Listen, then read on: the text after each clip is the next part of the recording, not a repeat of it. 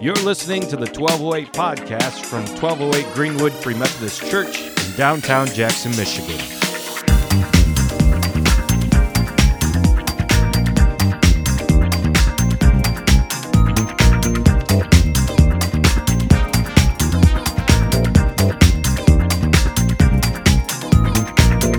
We're going through a series on Luke right now. Today we find ourselves in a passage. I'm going to read it. It's about 2 paragraphs.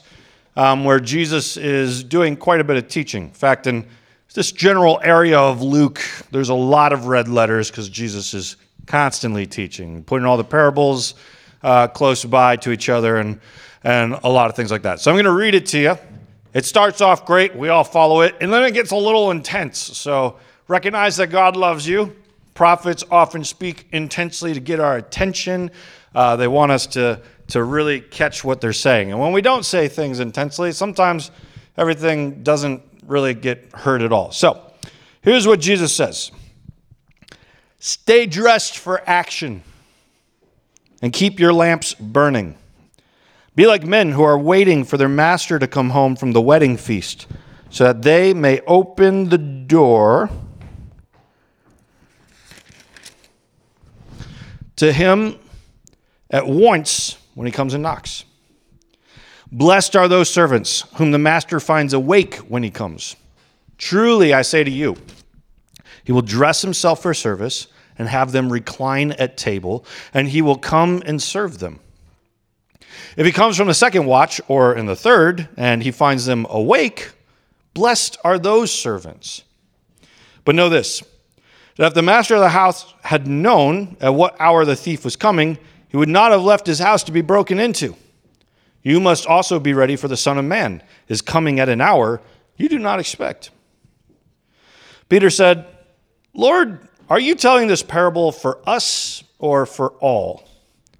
And the Lord said, who then is the faithful and wise manager, whom his master will set over his household to give them their portion of food at the proper time? Blessed is the servant whom his master will find doing so when he comes. Truly, I say to you, he will set him over all his possessions. But if the servant says to himself, my master is delayed in coming, and begins to beat the male and female servants, and to eat and drink and get drunk, the master of that servant will come on a day when he does not expect him, at an hour he does not know, and will cut him in pieces and put him with the unfaithful. And the servant who knew his master's will but did not get ready or act according to his will receive a severe beating. But the one who did not know and did what deserved a beating will receive a light beating. Everyone to whom much was given of him, of much will be required. From him to whom they entrusted much, they will demand the more. Let me read that last line because that's especially where we're camping out today. But the one who did not know, everyone to whom much was given, of him much will be required. And from him to whom they entrusted much, they will demand the more. That last line is one of Jesus' more popular sayings. We've heard it said before, and it's the one that I really want to hone in on.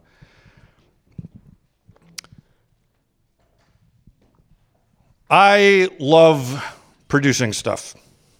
Generating things, creating things, different kinds of things that I feel like God has given me in my life to enjoy doing. Like I just get really, really hooked on that kind of stuff. And it makes me hungry for more. So occasionally I'll get caught up in some kind of project and just go crazy on it. If I start writing a book, I often will kind of blast my way through it. If I start writing some music, I will often blast my way through it. If there's a blog post that pops into my mind that I could write, I sit down and then I'm just kind of sucked into it for hours. I mean, this is my kind of personality. I realize this isn't how it works for everybody, but when I have something fresh on my mind that I want to do, I really get hooked on it for some time. And when I look at parables like this, it helps me feel like I'm doing some of what I have been entrusted with. That if God has given me a specific gifting or a talent, or maybe I lack in a specific gifting or talent, but I feel a sudden urge to kind of develop it over there, I suddenly feel like, okay, I'm going to dive into this and give it what I got and see what I can produce for God out of this. And I think to some extent that's kind of a frame of mind that God is inviting all of us into. A lot of times we say, well, I just feel like I don't have much to give, but that's not exactly how the parable goes. The parable is about what do you have to give, and are you doing what you have been gifted with to do it? Are you pressing into it more? Are you taking what God has already given you and turning it into something fresh? Because God sees what we do with the stuff that he gives us, and then he actually pours out even more for us to continue to do. So what is the case for us when we stop and say, what am I doing for the kingdom? What am I producing? Because this has not always been the case for me. I feel like there's been some seasons of my life where I've been just very apathetic. Sitting on the couch, binge watching Netflix all day. If the Lord came back in those seasons, like, Jamin, I have returned. What are you doing? Oh, I'm on like season 3 of Stranger Things. God, what you up to? I've come back for the world. All right, hang on. Let me see what happens in the Upside Down real quick. It's getting crazy here. Steve did something dumb. Like when I stop and think of all the hours and hours I've put into video games or this or that, like these aren't bad things and they're good hobbies and I enjoy doing them and I still do them all the time. But how many times I've just been sucked up into things that make no kingdom difference. Sometimes things that make the opposite difference on my life. How often we can get caught up in those things. And I wonder like what it would be like if we took this parable and we actually thought of it in that moment. Jesus comes down on the clouds, rides to the earth, and I'm sitting in my underwear watching Stranger Things. Oh, hey, Jesus, what you doing? Sorry, I didn't realize it was now the time, Whereas if I have found something productive, it's like, oh, wow, I was just talking about you. I was just working on something for you. I was just thinking about you. Here's this song I just wrote. Here's this thing that I just produced, this book where I was just thinking over this particular part of who you are and what you're doing. I hope that the fruit of my life in that moment can look like somebody who's been entrusted with something, who's done well with the things that they've been given, and is able to come back with God and say, here's what I've done. That's the hope. That's the hope. And I just mentioned while I was leading worship, but I had just finished a new album, something that really ended up just feeling like a love letter between me and God. And I took a moment the other night and was just kind of daydreaming with him, handing him the album, just saying what would you do with this if I were to see you in person and hand this to you? And what I felt like the Spirit just kind of gave me a narrative of was him taking it and planting it in the ground. Here's your latest album. This is seed for the kingdom. Okay, God, but nobody may even listen to this thing. It may not even matter. I'm trying to produce for you. I'm trying to bring about your kingdom in the ways in which you've given me desires. But does this matter? Seed in the ground.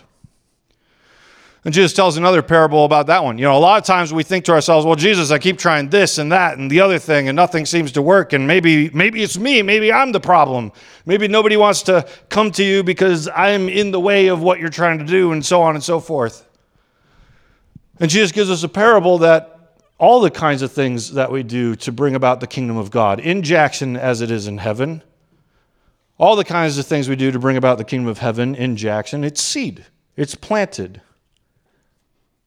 And then we allow God to do the growth. We trust him with the kinds of things that we make. And sure, sometimes it's going to feel like some things don't spring up, but other times the things spring up well after maybe you've even died. There's so many stories throughout history of people that Like the song How He Loves, for example. That was written way before anybody was singing it in churches. That suddenly like surged years after that had already come out. That's an example of like God taking seed. The story that John Mark McMillan had written that song with, his friend heard the chorus and said, one day that song is going to make you famous. And he said, yeah, okay. And then his friend died. And John Mark McMillan finished the song on behalf of his friend. He really liked this song, so I'm gonna finish it off. And then that ended up like years later. The seed of heaven that he had written ended up being planted in the ground and sprouted much later than expected. I mean, that song for me, that song was huge. That's my favorite worship song. I'm glad he wrote it. He doesn't realize how much it's impacted me in my life. So grow. Take the things God has given you, plant it in the ground. See what he's up to. And I realize that some people would look at my life and, like I just had a pastor friend ask me, Jamin, when do you ever sleep? Well, I do sleep just like everybody else, just to be clear. But like, he was looking at the amount of stuff that occasionally I'll work on. He's like, when do you have time to sleep? And I've realized that rest has taken on a different shape in my life. And this is some stuff I'm still kind of brainstorming out here. In the church, we often talk about Sabbath and rest. We're not slaves. We need to take breaks. We need to relax. We need to be in God's presence and things like that. But I often wonder if we take this to extremes. I at least have seen this sometimes in churches where when I was first starting to pastor, I had a lot of pastors come up to me to be like, look, Jamin, you got to choose a day. It's not going to be Sunday. You're always going to be busy that day. Choose a day where everything is cut off and you do nothing. You answer no calls. You don't do anything. And something about that always felt like more work to protect myself to rest, like I can't be friends with people on this one day. On this one day, everybody that I love is no longer my friend. They're my workforce, like I have to just put up walls around people. Same thing but different. Somebody was telling me that we were working on ensuring that all pastors take a sabbatical. And I was like, for me, you're forcing me to go away from my friends. Like, that burns me out. I don't want to be gone from 12:08. Like, well, okay, just, you can go on a trip or something. It's like, I don't have money for that. What do you want me to do? Just sit in my house for a month or two and not be around people? Like, that kind of productivity with people, that's what energizes me. That kind of kingdom-minded focus. What has God given me that I can give back to him today? And when I'm done with whatever project I've been working on, that feels like a gift to me. It feels like a gift back to God. And I don't feel burnt out from it. There's an energizing presence of the Holy Spirit that I think comes alongside us when we're doing kingdom work. And I think that's biblical. When you do your work with God, then he walks alongside you with it. There have been many kinds of big type events that we've done that have taken a lot of energy, but those moments are where the presence seems to show up the most. And you feel tired at the end, but you also feel like you were sustained through it. I mean, Jesus had to experience that. When you look at all the crowds he served all the time, how did he pull through that? Because the kingdom work he was doing, the Holy Spirit would walk alongside him. This is a really bizarre thing that often happens in worship times or prayer times. That when the Spirit shows up and you've been praying for people for hours or worshiping for hours, you all check your clock and you're like, how's it been this long already? Didn't we just get started? How does that happen so often? I think it's the energizing Holy Spirit coming alongside of us to do kingdom ministry. that doesn't burn me out. That empowers me to go forward. And so I have to find different kinds of ways to rest. Because somebody working several different jobs, you can't exactly find just one day to cut off from the world. Sabbath, in some ways, when you look at people in poverty, like if we were to force them to rest, they would be suffering even more. No, God told you can't move today. Okay, I just won't feed my children because I have no money. And I think when we idolize rest, we miss the point. Sabbath, even to some extent, if you look at the Bible, the temple is where God's presence is on the earth, okay? You walk into God's tabernacle, God's presence is there. The Sabbath was supposed to be that in a temporal kind of way. There's God's presence in space, and then there's God's presence in time. So the Sabbath was meant to be like, this is God's time. This day is when He is with us within time, within us within space, within us within time. And I think there are ways to practice Sabbath still, where you're meeting God in a restful kind of way where He meets you in time. I think when we get so caught up in idolizing rest, we can burn ourselves out. We can get apathetic. That God would come back and find us doing nothing. What about all those things I gave you? What about the return on investment? And Jesus does get pretty extreme in this parable. Jesus tells us that like those who weren't expecting Him to come back at all, that He'll be lighter on them than those of us that knew the truth and didn't do anything with what He gave us. We talked about this in a previous message, that on the day of judgment, there's actually more varying degrees of understanding of judgment than just this heaven and hell game that God actually takes into account. All right, all the stuff I gave you, what'd you do with it? I'm not just talking money.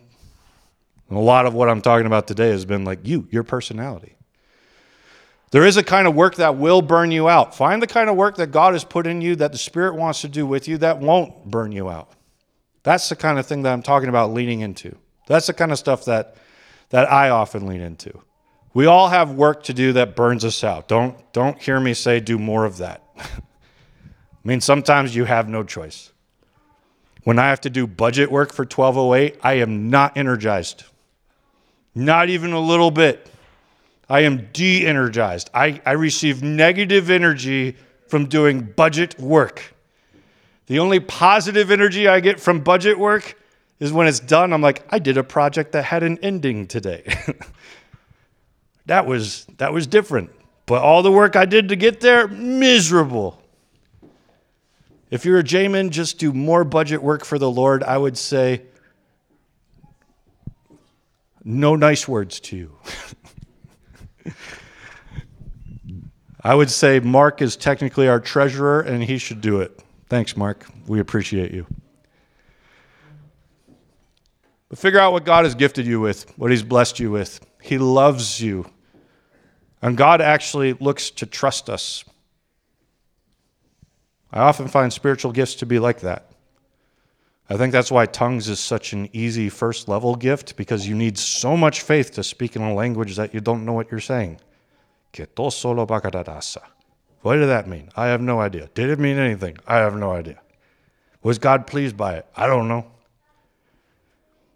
But I had the faith to do it. He sees that. He trusts that. And then perhaps looks for more things to trust us with. He is slow and patient.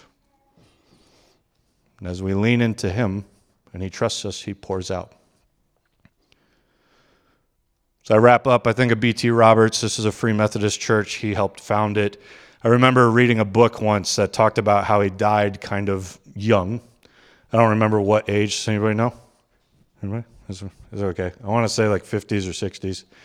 But they were talking about like he was just always going. He was just always moving forward, doing all of this church work and moving things forward. And if he would have just slowed down, then maybe he would have lived longer. And I hear statements like that, and I'm like, man, that guy lived 100 times the life that any of us lived.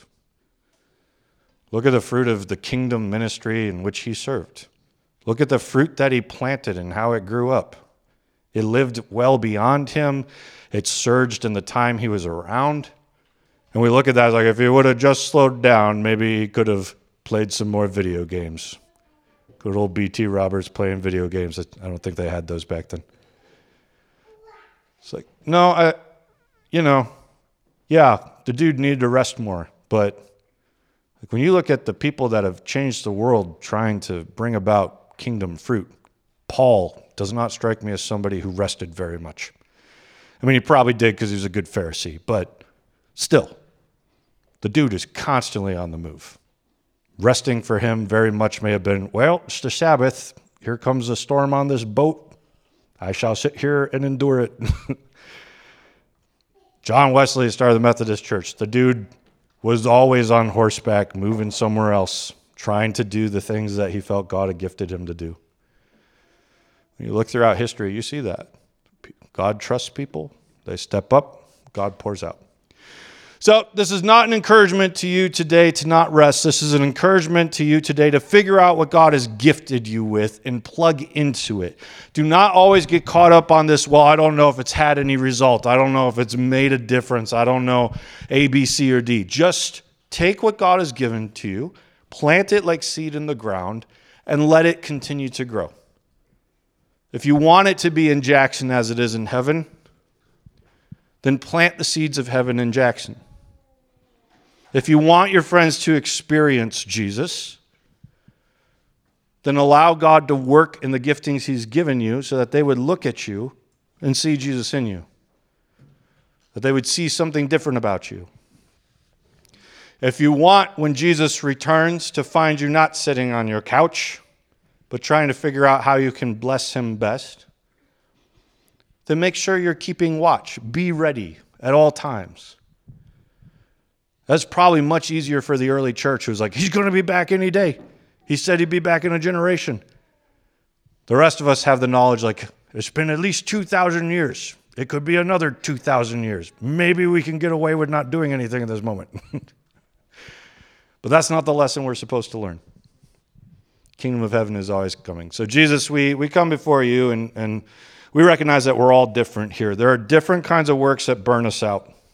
And there are different kinds of works for your kingdom that you come alongside us, that you labor with us, that you enrich us with, and that you just pour out so that we do exactly the kinds of works that you're wanting to do. Would you gift us with those kinds of things? And I pray right now that you would reveal in people's hearts the kinds of things that you've already gifted them with for that. Jesus, you wanted your church to work, and you knew it couldn't work as one person. You knew it couldn't work as a pastor, it couldn't work as a deacon, couldn't work as an elder. It had to work off of the entire church community coming together, pouring out the different giftings that you had given them so that the whole church could hold each other accountable in the kinds of talents that they had to invest in your kingdom and change the world. Jesus, sometimes I wonder, since you did say you'd be back in a generation, I wonder sometimes if you really meant that. And if 2,000 years have gone by simply because you looked at what your church was doing and you said, wow, they are actually listening.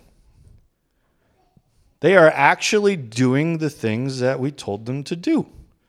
After we sent all those prophets to them over the centuries to tell them to get it right, and they didn't listen to anything, but just got worse, there are actually some Jesus followers out there bringing about the seeds of the kingdom of heaven, actually taking the things we've trusted them with, planting it in the ground. Hey, Father, why don't we wait before we go back? We could actually see more people saved. Because they're actually listening. They're actually investing. Jesus, maybe that's not the case. Your spirit told Jeremiah that you could give prophetic words and change them based on how people responded. So maybe it is the case, but maybe it's not. But one thing is for sure, you are coming back. And if you come back while we are still here, we want to be found faithful. And if we die before you come back, we want to find ourselves before your throne saying, here's the things you gave me, here's what I offered back, I hope you liked it. Every little thing we gave, a love letter to who you are. So we give ourselves to you, and we ask that you would teach us and train us and send your Spirit to work alongside us and empower us with more that we would be found trustworthy for it. In Jesus' name, amen.